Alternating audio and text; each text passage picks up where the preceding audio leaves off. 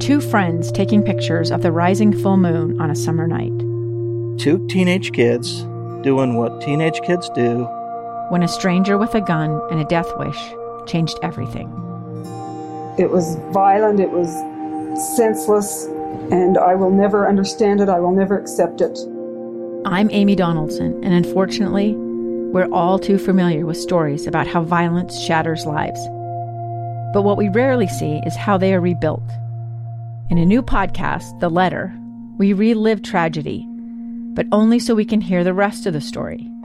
The struggle to reclaim lives, the realities of grief, and the possibilities of forgiveness. I believe in miracles. Sometimes I thought, there are no miracles. Yeah, there are, and this is a big one. Follow The Letter at theletterpodcast.com or wherever you get your podcasts. Inside Sources.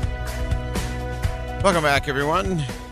Great to be with you today. I am Boyd Matheson, and we're continuing to monitor. President Biden is expected to give remarks any moment now on the vaccines and boosters and maybe a few things. We're even hearing a little bit of chatter that he might take a few questions, which would be interesting. In the meantime, we want to continue to break down what we've been following as it relates to Afghanistan. Of course, we've been listening just within the last hour, Secretary of Defense Lloyd Austin, along with General Mark Milley, the chairman of the Joint Chiefs, gave remarks as well as took questions from reporters in terms of the state and lay of the land in Afghanistan. And helping us break it all down is our good friend Andy Field from ABC News. Andy, thanks for hopping on with us today. Thank you, Boyd. Yeah, that was quite a news conference. I don't know if you broadcast that live, but I did listen to most of it. And I think one of the more startling things is how limited the U.S. military's actions are in Afghanistan.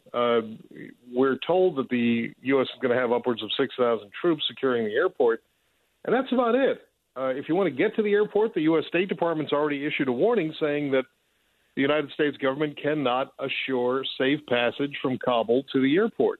So basically, if you haven't gotten there yet, and not everyone's coming from Kabul, they're coming from other parts of the country, you may be on your own. Now, the Pentagon, Mark Milley, the chairman of the Joint Chiefs of Staff, and Lloyd Austin, who is the defense secretary, both are generals who have served, Lloyd Austin, a retired general, have served and led troops in Afghanistan. So they said this is very personal to them, and they understand the anguish of many veterans who have spent the better part of the last 20 years fighting to make sure this never happened, and to see it collapse in such a spectacular way so quickly is heartbreaking, not only to them, but everyone else in the military. Yeah. But in the meantime, their mission now is really just getting Americans and Afghans who help the U.S. out of that country as quickly as possible. Yeah, I thought it was so stunning that both of them said that the troops that would be there at the airport really didn't have the capacity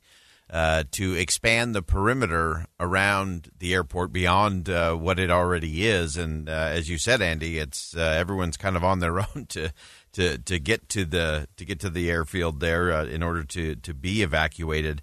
One of the things that we've been following, and I would love your take on this, Andy, is we've kind of expanded the view a little bit in a lot of the analysis, and I think we have to go beyond just the 20 years that we have been there. I think we have to look at the 20 years that the Soviet Union was there and others have been there, and this never-ending cycle of violence and revenge, which seems to have been in the country. Some are wondering if the end of this era of the United States presence and war there, that they just want to, will there be, obviously there will be a cycle of revenge, although the Taliban seems to have held at least off a little bit.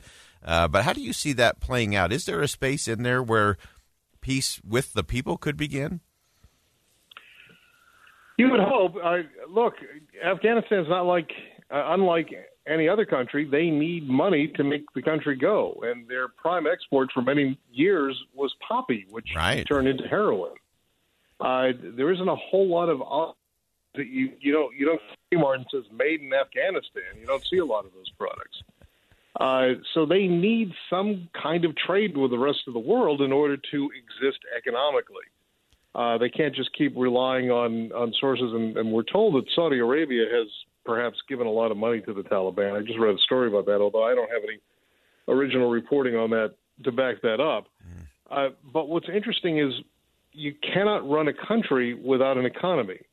We've seen that in Russia. Russia is a very impoverished country with a lot of military capability.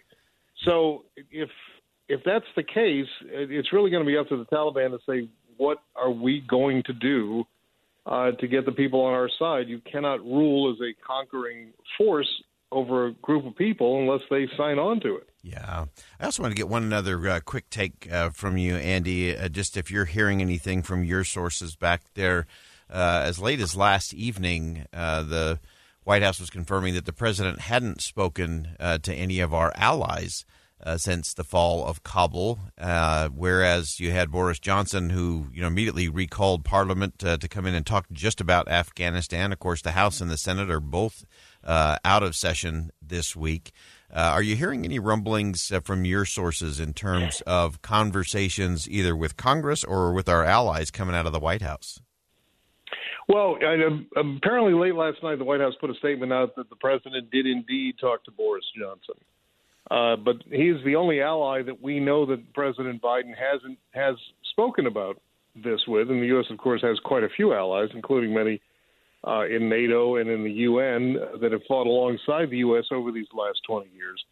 So that seems a bit odd that he would not have consulted in any way, shape, or form with these folks. But I'm sure we'll learn more when he comes out to speak in just a short while. Yeah, fascinating stuff. Andy Fields, colleague from ABC News, correspondent based out of Washington, D.C., has covered 5 White House administrations. Andy, always appreciate your perspective on this. Thanks, Boyd. All right. Again, that's Andy Fields from ABC News, and we're standing by any moment. The president is expected to speak as questions continue to mount over what's going on in Afghanistan, who knew what, when, where, and why, all of those things. A lot of the finger-pointing and placing blame game is in full swing. The more important thing, I think, is what the generals have said today in terms of the primary goal is keeping the airport secure and picking up the pace. Lloyd Austin, Secretary of Defense, said that was his primary goals were to maintain the security around the airport and then to accelerate the pace of evacuations for those who want to leave the country, starting with U.S. citizens and then some of our allies, and then, of course, the Afghanis who have served as interpreters, as guides, as contractors to the U.S. military over the course of the last 2 decades. And so we're going to continue to monitor all of that here on KSL News Radio. When the president speaks, we will bring that to you. And we are hearing some chatter that the president may actually take some questions during this press conference. The primary focus of the press conference is around vaccines and boosters moving into the fall. What that might mean, especially for those who received early vaccines early in the year when things were just getting rolling. 8 months seems to be the number that we're hearing in terms of when you should get a booster, about 8 months after the second dose of whatever type you have received. But again, we're just standing by to hear from President Biden what he is issuing or authorizing there in terms of that booster shot rolling into the winter months. And my guess is if he takes any questions, the questions will likely center in Afghanistan and what is taking place there. And we're going to continue to cover all of that here on KSL News Radio. We're going to go ahead and step aside just a little early for our bottom of the hour news so we can get that in before President Biden steps to the microphone. I'm Boyd Matheson. You're listening to Inside Sources on KSL News Radio. Much more to come. Stay with us.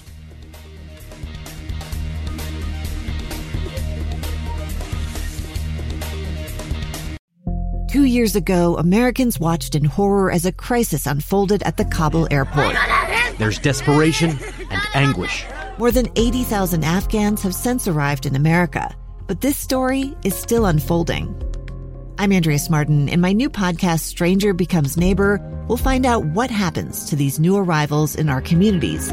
Who would help our newest neighbors? Follow us at kslpodcast.com, Apple Podcasts, or anywhere else you listen.